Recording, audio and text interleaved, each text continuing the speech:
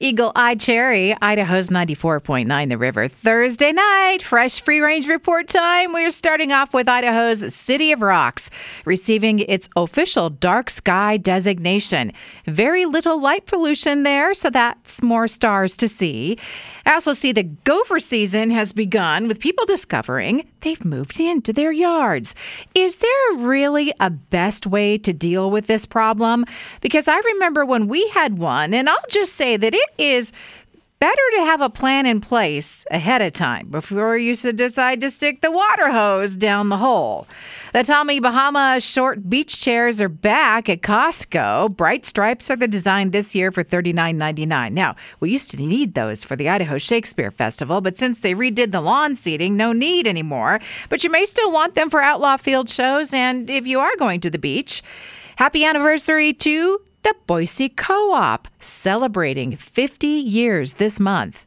Chicago Connection has entered the Chicken Sandwich Wars, adding a chicken parm sandwich to the menu. It is a crispy chicken filet. It looks really good. You guys, they're just mushrooms. Everyone calm down, right? The Last of Us is to blame here, if you know about that. Although I see in the Slice of the Nation pizza report, orders with mushrooms are up 9%.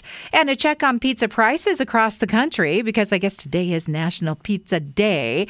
Average price for a large cheese in Oregon is highest at $26.94. Washington State, $23. Cheapest in North Dakota at $15.35, and the average price in Idaho is $18.76.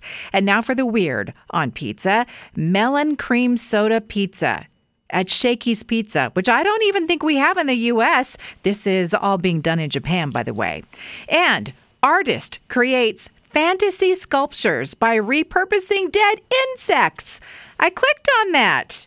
It was kind of cool, but also really ick.